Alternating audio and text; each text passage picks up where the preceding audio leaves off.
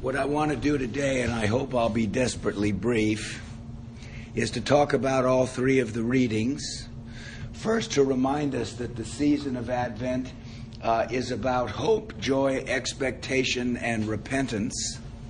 And in the reading from Micah, we have about 3 weeks ago or 4 weeks ago, somebody in Episcopalian 101 asked me if I would speak at the class or talk about the Bible as a narrative. And some of the narrative quality of the Scriptures has been lost, certainly I think as the result of what I was taught in seminary, taking little bits and interpreting them or focusing on them instead of thinking about the grand sweep of the narrative and being less concerned about its historical accuracy. And what we're reading today is part of an important narrative about how early Christians and the biblical writers understood what was going on. So when we read the passage from Micah, there's a couple of things in this narrative that are important. One of them is to speak about Bethlehem, which is the site of King David's birth. And guess what? In the biblical witness in the New Testament, it said Jesus was born in Bethlehem. And so this scripture reading prefigures the idea of now the Messiah coming from Bethlehem, just like King David, who was born in Bethlehem, comes. And in the time of Jesus, what they expected to have happen was a Messiah who was going to be both a kingly Messiah and a priestly Messiah. And so we read the passage in Micah. It's quoted in the New Testament. And the other piece that's in this is the whole idea of the hope of restoration, the restoration of Israel. That what's going to happen as the result of this is that it will be the completion of the return. Because there were many people in the time of Jesus who believed that even though it was a long time ago, that the exile had not completely been finished. And this now brings it to its wholeness and completion. So Micah is talking about that. In the reading from Hebrews, we focus it then in the person, in the body of Jesus. Part of what's in here is a description of the atonement and Jesus giving himself up for us and so forth. That's one focus. I should say this as a footnote. I'm a subscriber to the view that the message of Jesus had to do with the ways and the means that you and I can participate in God and participate in Christ. And that in fact that was the principal focus of Paul, not the focus on the atonement. And there is always that tension in Christianity between those things.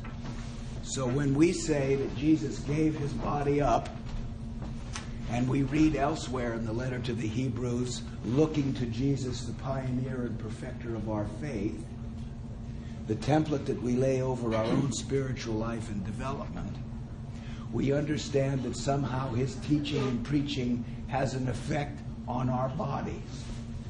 That we learn to be people who are generous, people who are self-giving, people who understand that we now become the best human beings that we can be, because in him we have seen the fullest effect of what humanity can be.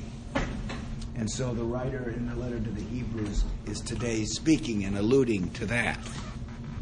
So, in the gospel, I want to say a word about Mary, which is important. I said this in the service of lessons and carols last week, but I want to repeat myself and talk about two things that I'll read to you and bear with me about that. The first thing is that I'm going to read from Edward Norman's book. I recommend this book, An Anglican Catechism. Edward Norman was the Chancellor of York Minster in England. And he wrote this book in the early 2000s. And he has a section about Mary that I think it bears, so please bear with me in this regard. Let me see where I want to start.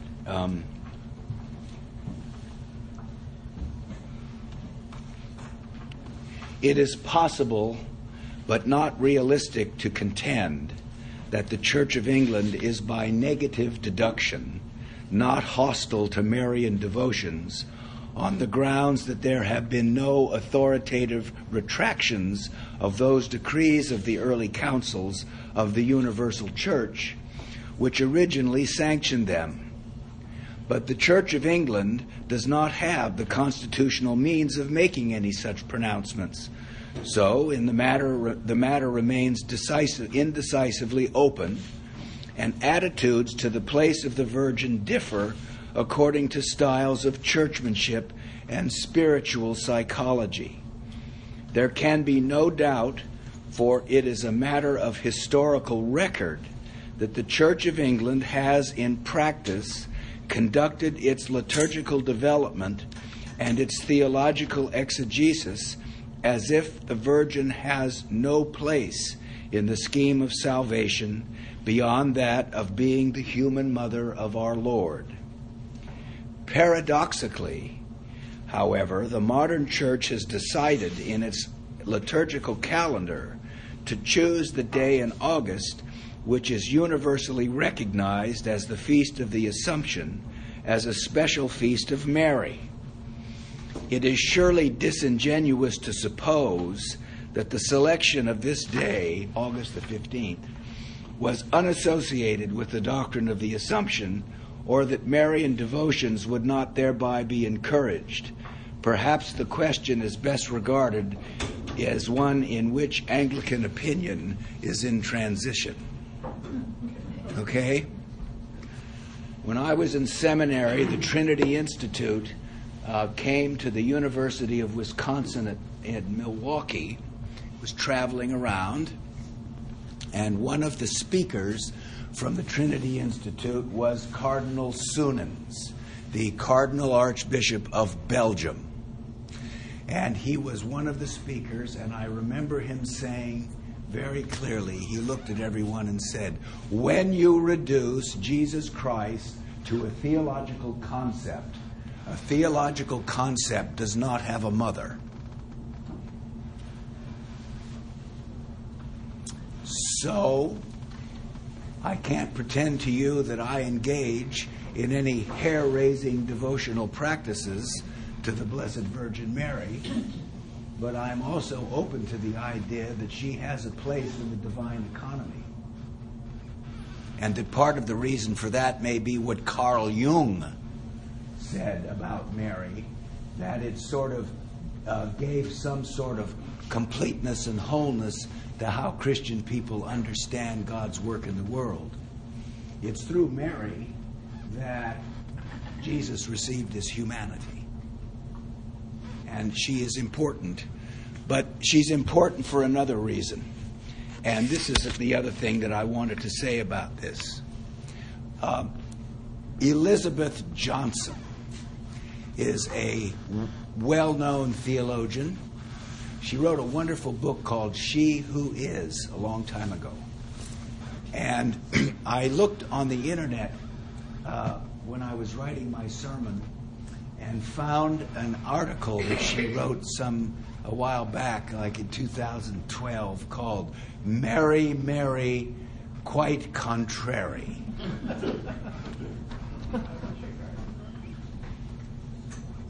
You might expect that from a feminist theologian. But in the article, it's a very good article, I recommend it. She quoted Dietrich Bonhoeffer. Dietrich Bonhoeffer was a theologian who resisted Hitler and the Nazis. He came to the United States for a time, and then he went back to Germany, and he was executed by the Nazis in 1945. before the end of World War II.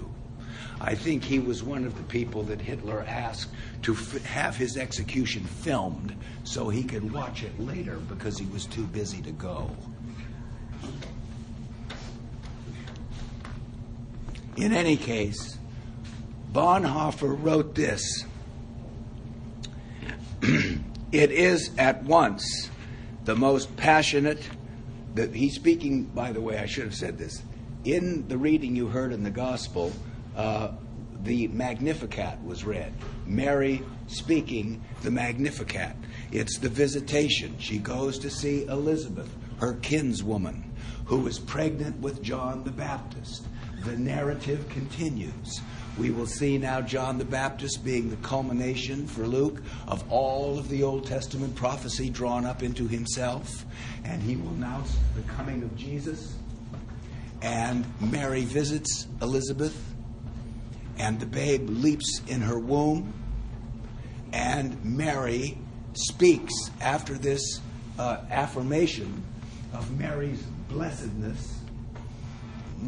Bruce may remember this, but at St. Matthew's Church in San Mateo, when I was about ready to go off to seminary, I don't know what the reason was. Maybe Father Wilder hadn't preached that Sunday, but he wanted me to stand at the door as the people were coming out to press the flesh, as LBJ used to say.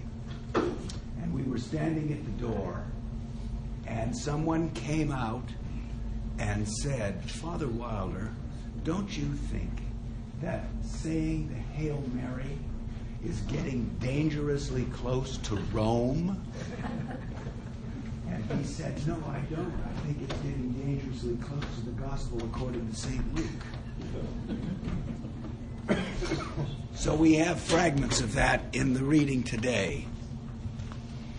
Bonhoeffer says, it is at once the Magnificat, the most passionate, the wildest, one might even say the most revolutionary Advent hymn ever sung. This is not the gentle, tender, dreamy Mary whom we sometimes see in paintings. This is the passionate, surrendered, proud, enthusiastic Mary who speaks out here. This song, Bonhoeffer continues, has none of the sweet, nostalgic, or even playful tones of some of our Christmas carols. It is instead a hard, strong, inexorable song about collapsing thrones and humbled lords of this world, about the power of God and the powerlessness of humankind. These are the tones of the woman prophets of the Old Testament that now come to life in Mary's mouth, swelling with new life by the power of the Spirit and affirmed by her kinswoman Elizabeth. Mary sings a song that proclaims God's gracious, effective compassion. You know, it's part of the idea of meditating on this text to reflect how is it that Luke puts these words in her mouth. Why? Now, what's not connected to this particularly is that Mary is also viewed as someone who was obedient. You know, most of us don't like that word in a culture where I, me is the center, right? Solipsism. I make my own reality. I make my own truth. I'm the one who defines what's truth. I'm the one that says what's real. That's what we do. But the fact of the matter is that let's use another word, compliant. Maybe it's a little less stringent. But it does have something to do with living an intentional life. So when you read and hear words like the Magnificat, it says, well, how am I going to cooperate with this? Am I going to be an instrument in big and small ways for the changes that need to take place as we live in the world? This is not just directed to our own interior emotional, spiritual, and mental states, although that may be the starting place. But it has something to do with how we become reflections and transparencies of God's grace and love. And I think I used to get a newsletter from Walsingham, the hair-raising piety in Marian devotion and Anglicanism, and it was called Our Lady's Mirror.